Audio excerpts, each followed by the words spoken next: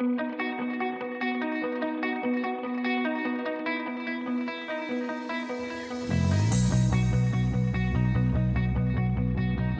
is The Breakfast Wrap with John Moore. Good morning, it's John Moore. This is The Breakfast Wrap for Monday, March 20th. Here's today's weather forecast. Sunny, a little on the breezy side, and a high of 6 degrees. Here are the 5 things you need to know. Number 1, Montreal's fire has left 1 dead. 6 people are still missing. Number 2, Toronto's downtown, now a Tuesday to Thursday affair. Number 3, the Nordstrom liquidation sale could start as early as tomorrow. Number 4, Donald Trump says he's going to be arrested tomorrow. And number 5, a woman files a lawsuit against Tim Hortons for burns. The Breakfast Wrap with John Moore. Well, happy Monday to you. 5:07, minus 2 degrees. I don't think the show is necessarily going to sound different, but it may feel a little different today. I'm having some serious old school COVID shutdown vibes because over the weekend started to feel like I might have a cold. Haven't done the test. Don't know if it's COVID. I've already had COVID, so maybe it's not. But we are in a whole new era now where I was not going to haul my butt into the studio in order to expose my good colleagues and friends to something, whether or not it's COVID. And, you know, I was going to say if anything changed in the whole COVID period, I mean, lots of things changed. And we'll get to one of those major stories in just a moment. But one of the things that definitely changed was this sort of, I'm going to work through this attitude of I'm going to go to this party or I'm going to go to this theater show or I'm going to show up at the office in spite of the fact that I'm not feeling all that well. And I just thought there was no way I was going to, even if it's just the common cold, expose my coworkers to this. So, working from home today, I guess that's a certain incentive. If you have never seen my background from the home, you can tune into CP24 minutes from now and take it all in. I do always, and I did through the whole COVID thing. And Nick Mayorano, you and I weren't working together during COVID, but I think I was home for like a year, so it's not that out of the pattern, I guess, to be working from home. But I completely, everything I feel like I'm improvising from start to finish. It does bring back some memories, I'll call them, because during the whole COVID time frame, it was no one was in the building. I mean, the producers are working from home, or the hosts are working from home. But you guys had to work from the office. Yeah, because I often said that the extension cord doesn't quite reach to my house, but it was really eerie just to walk into an empty building for over 2 years, and then when you guys started to come back into the studio, it also felt awkward. I mean, we welcomed you, but it felt really awkward. Yeah. But to come back to the thought I was expressing, actually, which is that I've always put little Easter eggs in back of me for when I'm on television, just to amuse people. I don't think there's anything that special because I didn't have a lot of time to prepare for this morning. There's the usual Expos hat, and if you have really keen eyes, there's a picture of me with Celine Dion, but that's it. So let's get into the news stories. And it was interesting in preparing for the show today, and I'm going through all this coverage of the fire in Montreal, and I'm thinking, this is possibly one of the most fatal fires we have had in Canada in a fairly long time. And yet it hasn't really made the headlines, perhaps because it sort of came in drips and drabs. We had the fire, which happened on Thursday. We talked about it on Friday, but we didn't talk about it in great detail. And perhaps that's because nobody knew at the time that at least 7 people were missing. So the death toll this morning is 1 person confirmed dead, 7 people missing, and an historic building, an absolutely gorgeous building that probably dates back about 150 years, is being dismantled. And if I'm looking at the images, I'm pretty sure, and again, this always depends on whether or not you're an ex-Montrealer, but Toronto is the biggest expat Montreal community in Canada. But it looks like it's in Old Montreal on a square just to the north of the port. Anything would be to the north of the port because it's the port. And it looks like it's actually across the street from a place called Gibby's. Gibby's is one of those historic eateries, and Pierre Trudeau used to go there once a week. It's definitely one of those historic institutions, and it looks like this is one of the places just across the street from it. And far be it from me to, mourn a building before I mourn 7 people having passed away, but it's a gorgeous old building, and it's a tragedy to see it coming down. The thinking is that the reason they don't have a hard fix on who's missing and perhaps dead, I mean, it could turn out that the death toll is much lower. The issue would be that there were a lot of Airbnb rentals in this place. So there are people who cannot be accounted for because nobody even knows if anybody was there at the time, if it was a tenanted apartment or if there were 1 or 2 people staying there over the weekend. Cause of the fire also still remains a mystery. I was mentioning, the whole COVID thing. There's an interesting article today by Rachel Youngley in the Globe and Mail about Toronto's downtown. And what's funny is sometimes you get a piece of information and then all of a sudden you turn around and there it is confirmed in a news report. Because I was talking to some people on the weekend who were already intimating this, and that is that essentially people are going to work Monday or Tuesday to Thursday. Monday and Friday, it is a total ghost town in downtown Toronto. And so we're still at about, in terms of people who are servicing, so, the dry cleaners, the hair cutters, the people like that, it's about 50% below what it was in pre-pandemic levels across the board. But when it comes to when people are in and out of the downtown, Friday, forget it, nobody. Monday, not great. Tuesday, Wednesday, Thursday are the days where people are patronizing the downtown. Another story, and we'll talk about this in a little bit in greater detail when we hook up with our friends at CP24 in just a couple of minutes. But Nordstrom is in a courtroom today trying to arrange its affairs as they go into liquidation. But it looks like that liquidation could start as early as tomorrow. And again, this is one of those good news, bad news stories because ultimately 2,500 people in Canada are losing their jobs. But this is going to be one heck of a liquidation sale. I mean, you're talking about a luxury retailer going into liquidation mode, in which case, there's going to be a lot of pretty desirable stuff is going to be coming up for sale as early as tomorrow. Well, let's get into what Toronto is talking about with News Talk 1010's John Moore joining us from home this morning. Good morning, John. Good morning. Happy Monday. Happy Monday. Unfortunately, not a great start to our topics this morning. We're talking about recovery efforts after the fire in Old Montreal. Yes, and sorry for my fuzzy appearance this morning. We'll try to resolve that momentarily. But yes, the bigger story would certainly be fire in Montreal, which it seems has taken at least 1 life, but 7 people in all are missing. So this easily be one of the more disastrous fires that we've had in Canada in the last while. Cause of the fire remains unknown. And, aside from the death toll, a tragedy here is, as you can see in the video, what a beautiful, beautiful historic building in Old Montreal, and they are taking it down. Switching gears to maybe something a little more uplifting, Nordstrom's liquidation sale. People have been waiting for it for about a month now, and it seems like a date might be sooner than we think.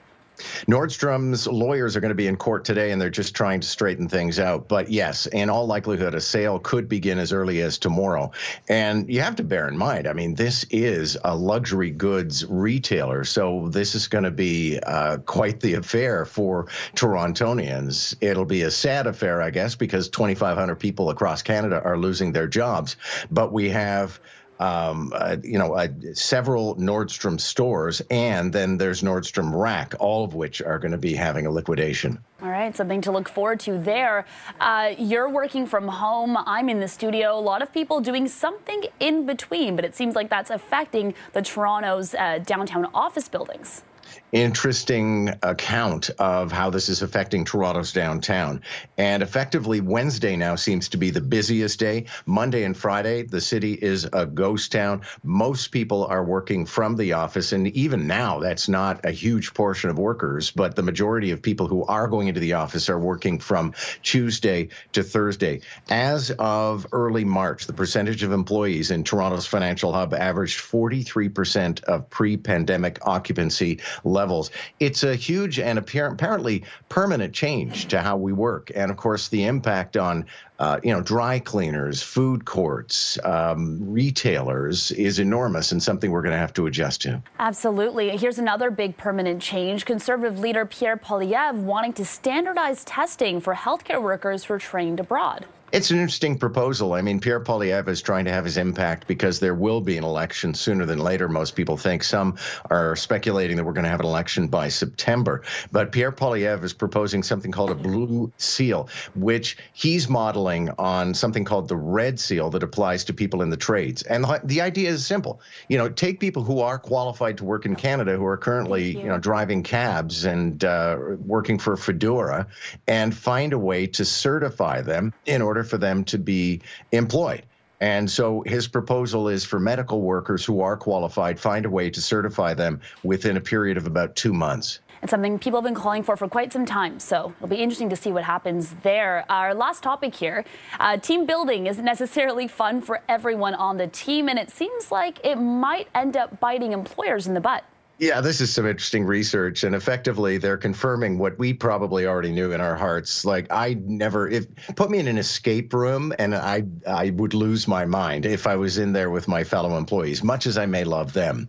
So they have found that effectively workplace team building exercises that people have been running for years, including improv classes, escape rooms, other things like that, actually don't work. Now, they don't necessarily propose what people should be trying to do in order to build teams. This is all based on something I had not previously heard of, actually, called the FANG companies. That's Facebook, Amazon, Apple, Netflix, and Google, who effectively came up with all of these strategies to try and make their workers feel better about work. And then everybody parroted them.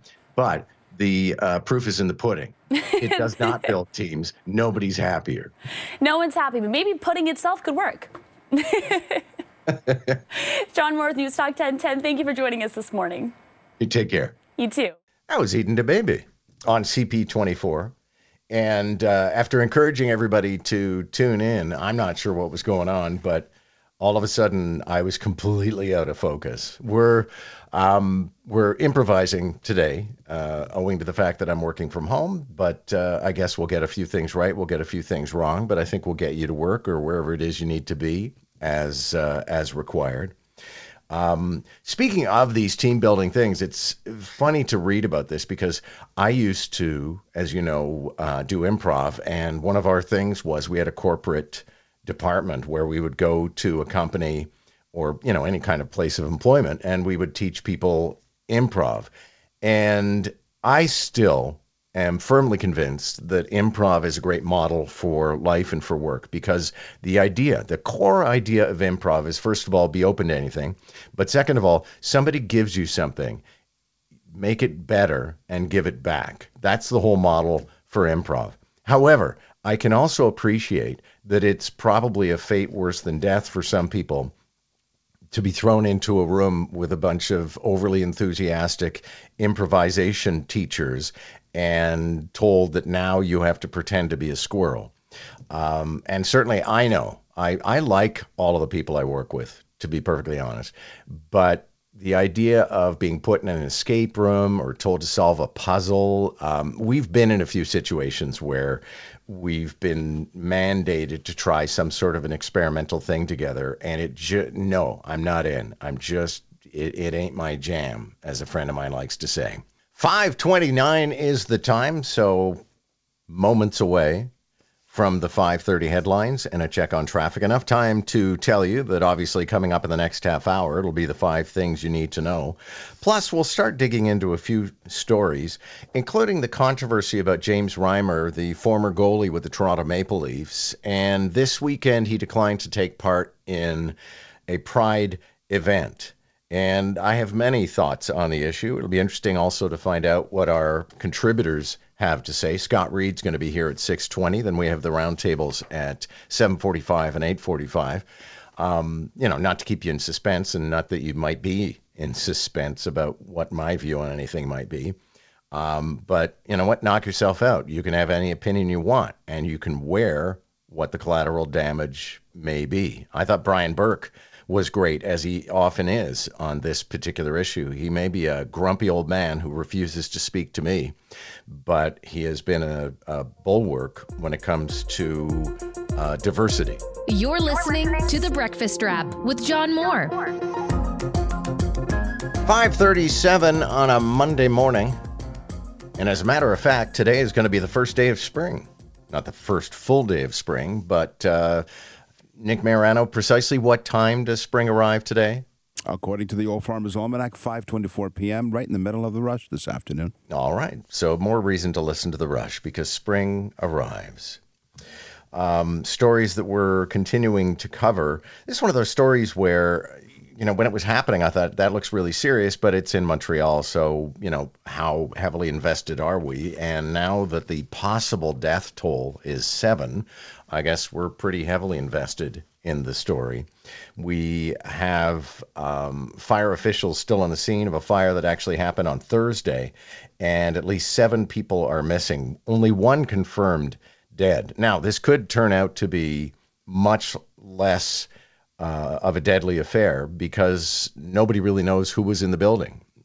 They have a list of who owns and who lives in it, but in some cases these were non-tenanted apartments and condos, and there may or may not have been people there who were staying Airbnb. So we'll continue to cover the story. The other aspect to this is, if you've seen the images, it is one of those classic old Montreal buildings, and they are going to tear it down, which is a heritage tragedy, definitely, but not to, be a bigger deal than the fact that there are still 7 people, 1 person dead, 6 others missing. Speaking of other tragedies, the details of a regimental funeral for 2 Edmonton police officers who were murdered in the line of duty are still in question. The Premier, as you may know, in Alberta is an ex-radio star. Proof once again that radio can lead to things. But she was doing her radio show yesterday, and she had speculated that the plans had been made, but as it turns out, they've not. So, but the story, as you may know by now, is a woman, 55, calls the police, calls 911, and says, "My son is trying to kill me." And police show up, and she actually met them outside of the apartment. They went in. They were wearing full body armor. Well, not full body armor, but they were wearing protective vests at the time. But the 16-year-old opened fire on them. Neither one of the police officers had a chance to even unholster their weapon, and they both were killed. Then the woman goes back in and apparently struggled with her son to take his firearm away, and he shot her, and then he killed himself. And one of the untold aspects in this story is that the young man's father was actually there at the time as well. He was in another room, and he was not injured in all of this. One of the things the Premier revealed on her show, not that this makes anything any better, but I suppose it's some comfort to the families and those who know them, but the constables' families each get $100,000 from something called the Heroes Fund, which is something that exists in Alberta at the very least. I'm not sure if we have that here.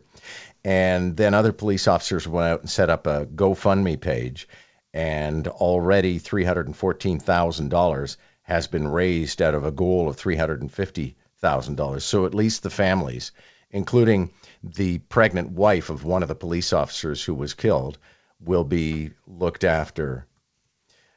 Meanwhile, we'll certainly know more about this. One of the reasons why you want to continue to listen to News Talk 1010 all through the day. Lawyers for Nordstrom are going to be in court today trying to work out the details of their liquidation in Canada. And we have 6 Nordstrom stores, 7 Nordstrom Rack stores. And I think, only based on my own observations, I think we got at least, I know we have 1 Rack. I think we have 2 because I think there's one out on the, out in Etobicoke. But we have, I think, also 2 mainstream Nordstrom stores. Any way you slice it, this is going to be one heck of a liquidation sale. And it could begin as early as tomorrow. And I have a feeling it's going to be quite the run. One of the aspects of a liquidation sale, though, is there's sort of a ripple effect, which is that everybody runs to, for example, Nordstrom liquidating, and then that's a bunch of product they won't buy at any other retailer. So even if you're a retailer that doesn't have any, major issues, this means that you're going to sell less because people are getting luxury goods in this case for less. Nick, throw in the report from Glenn McGregor. Vladimir Putin made a surprise visit to Mariupol yesterday, which is one of the territories the Russians actually continue to hold in Ukraine.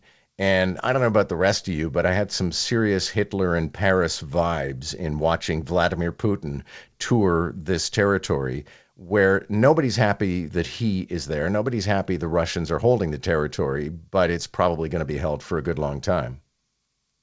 In a city devastated by Russian attacks, Vladimir Putin today played tourist, driving himself through the streets of Mariupol, visiting monuments and meeting residents of a new housing complex built by Russia after countless apartments were destroyed by airstrikes that he ordered. Do you like it here? Putin asks.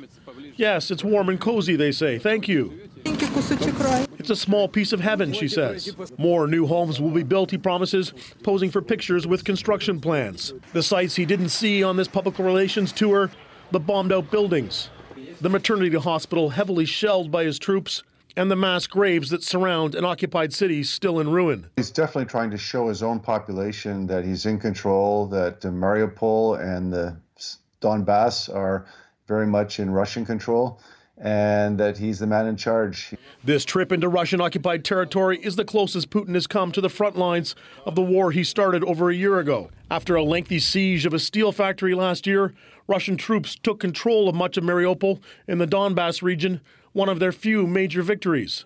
Yesterday, Putin also visited Crimea, held since Russia annexed it in 2014. The day after, an arrest warrant for him was issued by the International Criminal Court. His trip is seen by Ukraine as an outrageous provocation. Well, they say that murder always comes back to the crime scene.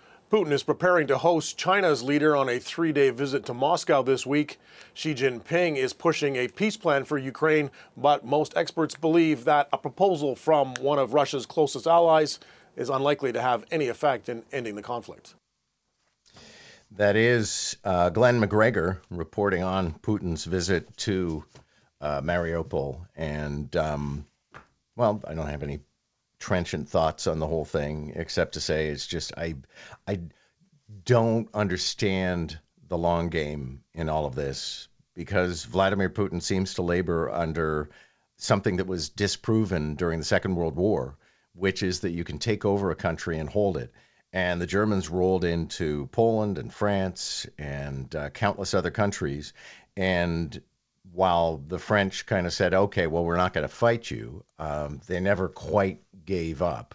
There's a grotesque exaggeration of how many people were in the resistance. Everybody after the war said they were in the resistance, but there was a resistance. And in Ukraine, there is going to be a resistance until the Russians leave, because the Russian fiction that Ukraine is not a country, that it is not a culture, that it is not a nation, is a fiction. So why would these people roll over and say, yeah, sure, let's let one of the world's most regressive cultures run this culture? Subscribe today and always hear the latest episode of The Breakfast Wrap with John Moore. And we'll get some legal perspective on that Tim Hortons lawsuit a little later on in the show. Our old friend Gavin Tighe is actually arguing the case on behalf of the woman. But this particular case, which is a woman who was burned by a hot tea, has a lot of people revisiting the famous McDonald's case. And there is a fundamental misunderstanding when it comes to the McDonald's case. There's sort of a shopping list of lawsuits that are trotted out as examples of civil cases gone wild. And a lot of them are either exaggerated, misrepresented, or they don't exist. For example, there's one where a guy broke his neck while he was breaking into a house and then sued the house owners in order to get some sort of a settlement to look after himself now that he was disabled. Never happened.